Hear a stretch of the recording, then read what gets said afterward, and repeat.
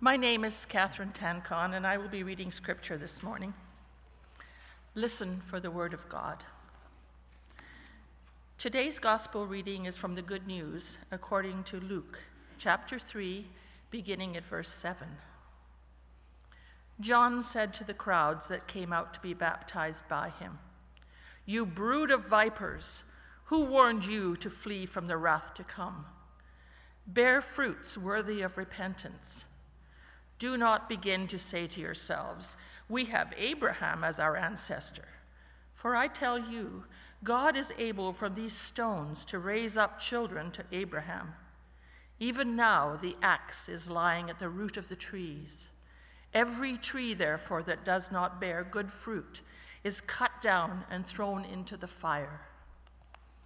And the crowds asked him, "What then should we do?" In reply, he said to them, "Whoever has 2 coats must share with anyone who has none, and whoever has food must do likewise." Even tax collectors came to be baptized, and they asked him, "Teacher, what should we do?" He said to them, "Collect no more than the amount prescribed for you." Soldiers also asked him, "And we, what should we do?" He said to them, "Do not extort money from anyone by threats or false accusation, and be satisfied with your wages." As the people were filled with expectation and all were questioning in their hearts concerning John, whether he might be the Messiah, John answered all of them by saying, "I baptize you with water, but one who is more powerful than I is coming. I am not worthy to untie the thongs of his sandals. He will baptize you with the Holy Spirit and fire.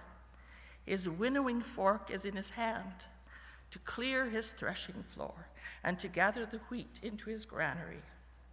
But the chaff he will burn with unquenchable fire." So with many other exhortations, he proclaimed the good news to the people. Hear what the Spirit is saying to the church. Thanks be to God.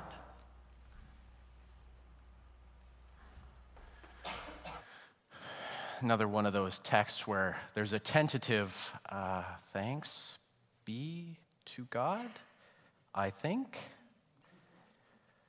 Let us pray.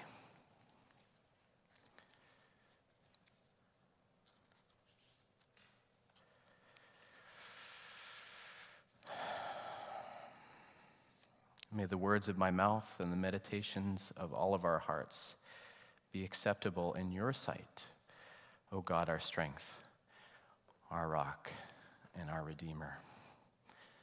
Come, Lord Jesus, we pray. Amen. So open the door on your little Advent calendar today. Excited about the day's treat. And you get John the Baptist. You'll remember John the Baptist from last week. He's kind of this survivalist in the desert wearing a camel fur coat, calling for repentance for people to change their lives, baptizing people in the wilderness and in the desert. And think of a church's sort of welcome at the beginning of a service, right? You're welcome no matter who you are, where you are in faith, etc., etc., etc. And John starts like this: "You brood of vipers, who warned you to flee from the wrath to come? Bear fruits worthy of repentance. Even now the axe is lying at the root of the trees. Every tree, therefore, does not bear good fruit is cut down and thrown in the fire." So repent and bear fruit. That's what we get when we open today's calendar: vipers and wrath and fire. John's diet consists of locusts and wild honey, but he ain't no treat. Now, this might not sound very Christmassy, this particular text, and that's probably because John isn't talking about Jesus coming at the manger. John is using what's called apocalyptic language that sort of removes the veil on reality to see what's going on underneath. And Advent isn't just about the first coming of Christ at Christmas, but the second coming at the end of time. And John joins in this long tradition of the prophets of Israel, warning God's people to turn their lives around, turn back to God. He's talking about the day of the Lord, and he's invoking the prophet Malachi at the end of the Old Testament. This is what Malachi says: "See, the day is coming, burning like an oven, when all the arrogant and all the evildoers will be stubble. The day that comes shall burn them up, says the Lord of hosts, so that it will leave them neither root nor branch." John is working with the same imagery, the day of judgment at the end of time, when God will judge the earth, when everything will be set right, and God will put an end to sin and evil in creation for good. John says the day of the Lord is coming. Shape up or get chopped down, because when the Lord comes, it ain't going to be chestnuts he'll be roasting.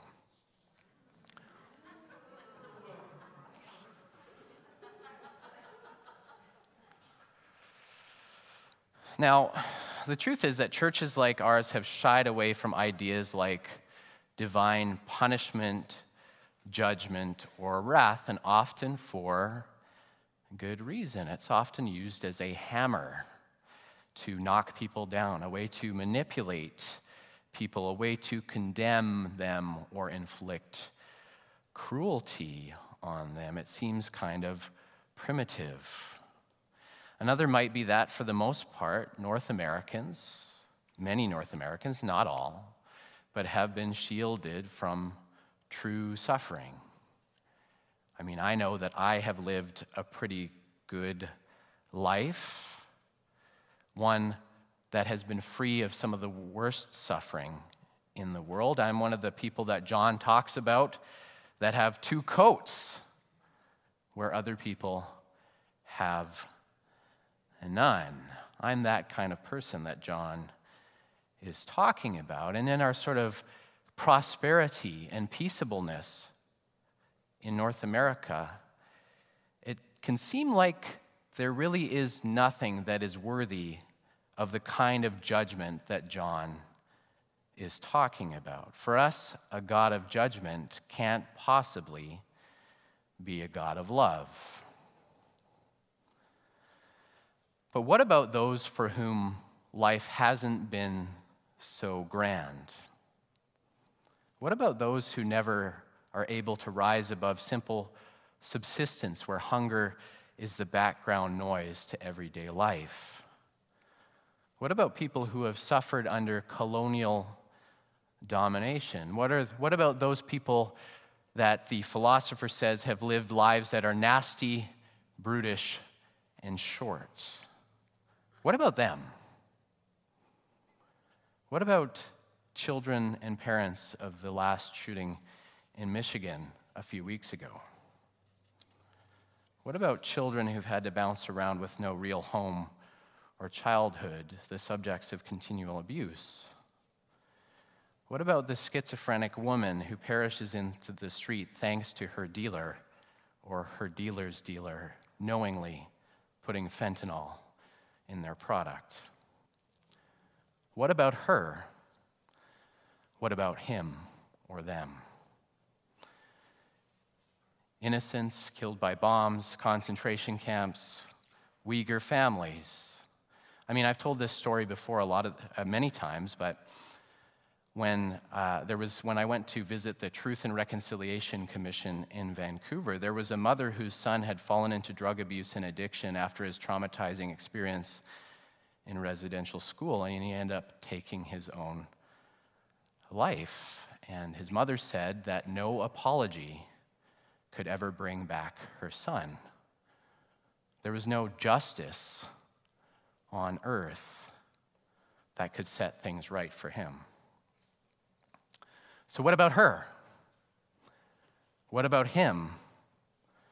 What about the people who ran the school, who abused him, who are now likely long dead. What about them?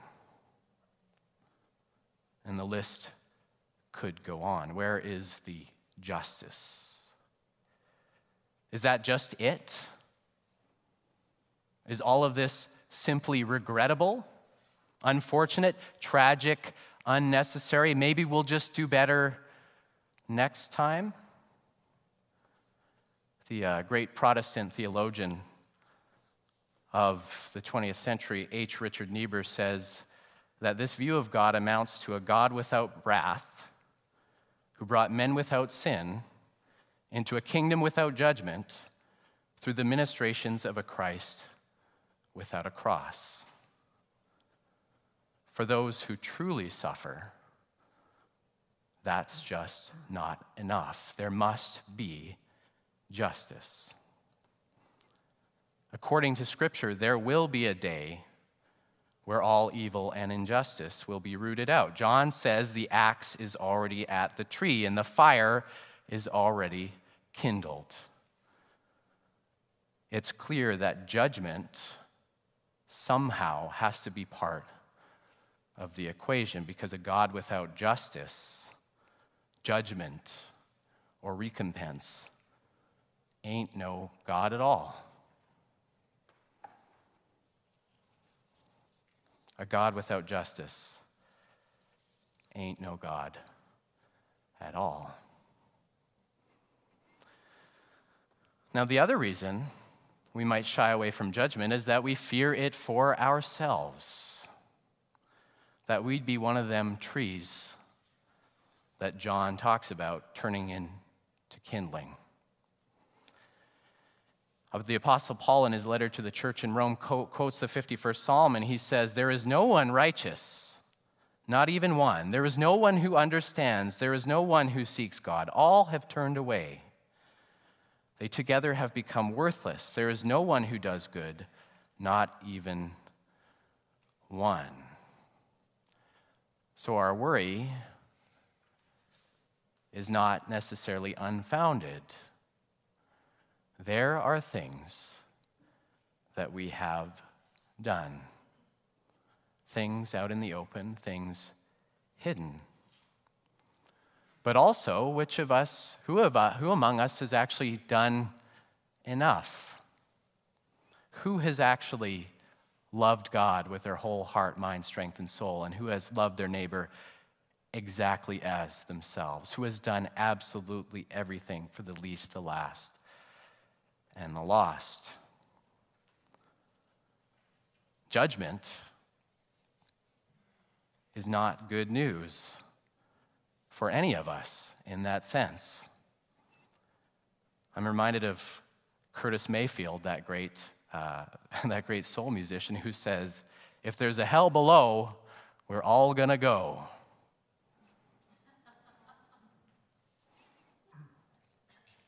If there's a hell below, we're all going to go. Judgment does not sound like good news in any way, shape, or form.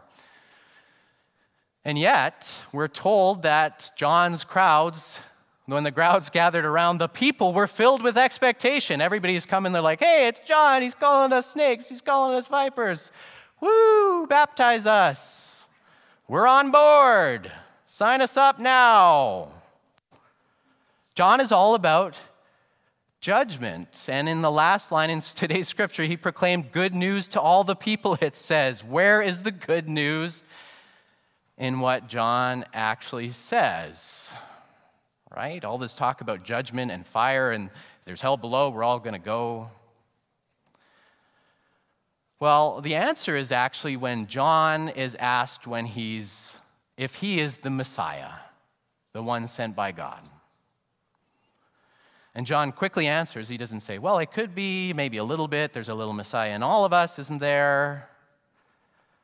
John answers them by saying, "I baptize you with water, but one who is more powerful than I is coming.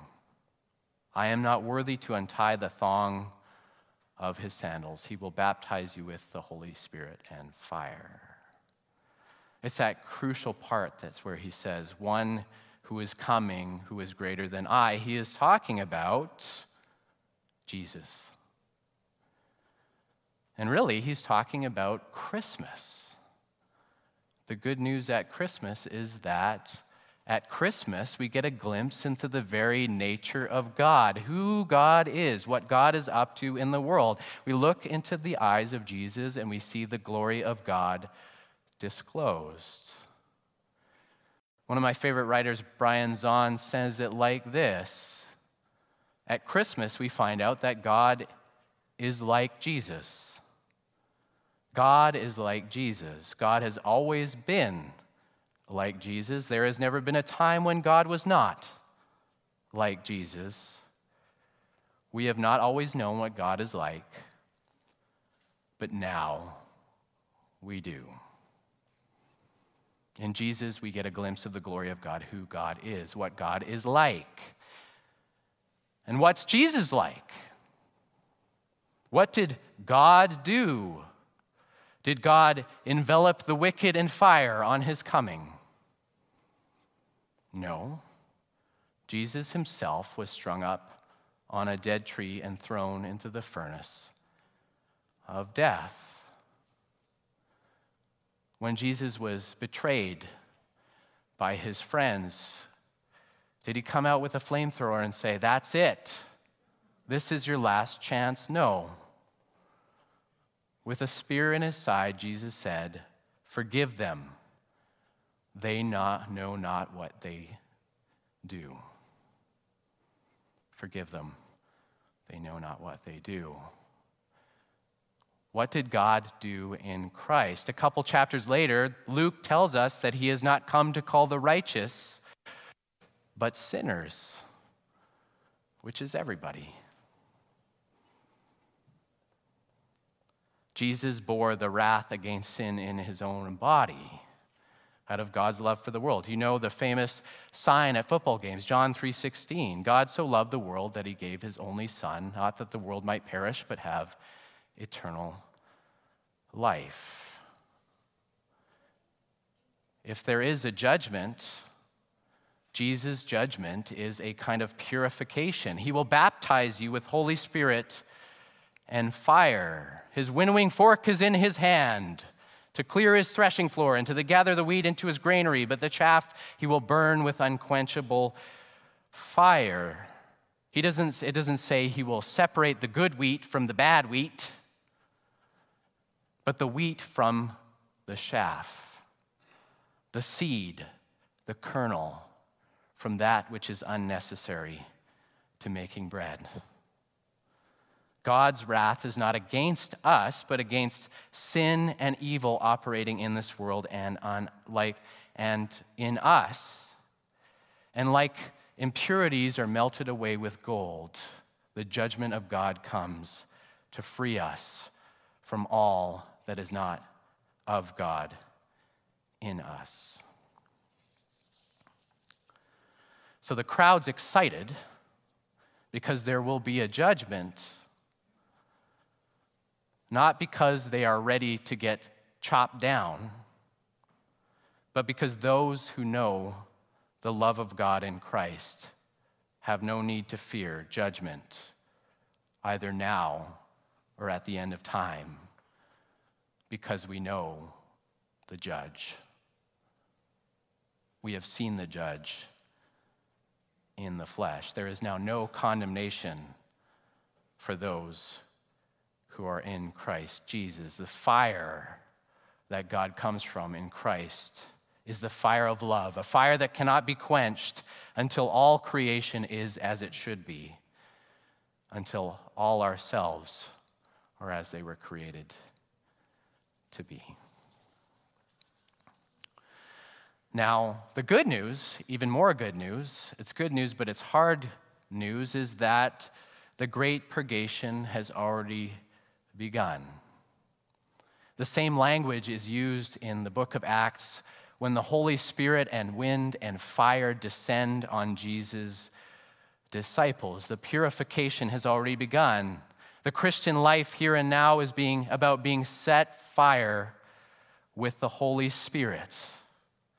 yielding to God's judgment on our lives, seeing where we fall short, but surrendering to the grace and mercy of God by the power of the Holy Spirit, letting our old selves be burned away so that the image of God comes out with clarity until we look like Jesus. Even though our outer nature is wasting away, our inner nature is being renewed day by day by day.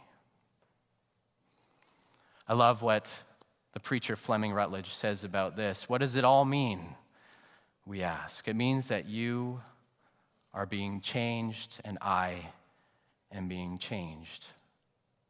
It means that we Christians are going to be weaned away from our possessions and oriented towards being everlastingly possessed by the love of God. It means we will become less interested in receiving personal blessings for ourselves and more interested in making Christian hope known to those who sit in darkness. It means that we will become more and more thankful as we become less and less self-righteous, knowing that we are not the judge, but there is another who is greater than us. It means that we will gradually become less preoccupied with our own privileges and prerogatives and gradually see ourselves more and more in solidarity with other human beings who, like us, can receive mercy only from the hand of God. The good news, friends, is that the one born at the manger is the one who comes at the end of time. There will be a judgment. Justice will be done and evil will be purged from creation and all will be set right. But that judgment is good news because the judge is Jesus. God's work in our world is not our destruction, but our salvation, and God will not be stopped. The fire of God's love will burn away everything in us and creation opposed to God's purposes. And it's kindling now in our hearts.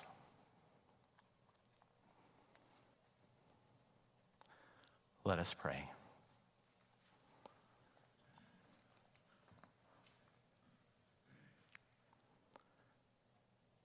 God, Holy Spirit, come to us.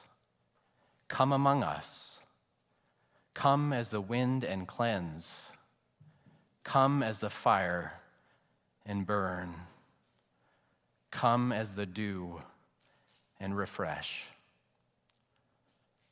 Convict, convert, and consecrate many hearts and lives to our great good and your greater glory. In the name of the one who comes in the manger, in the name of the one who comes and is coming to make all things new. Amen.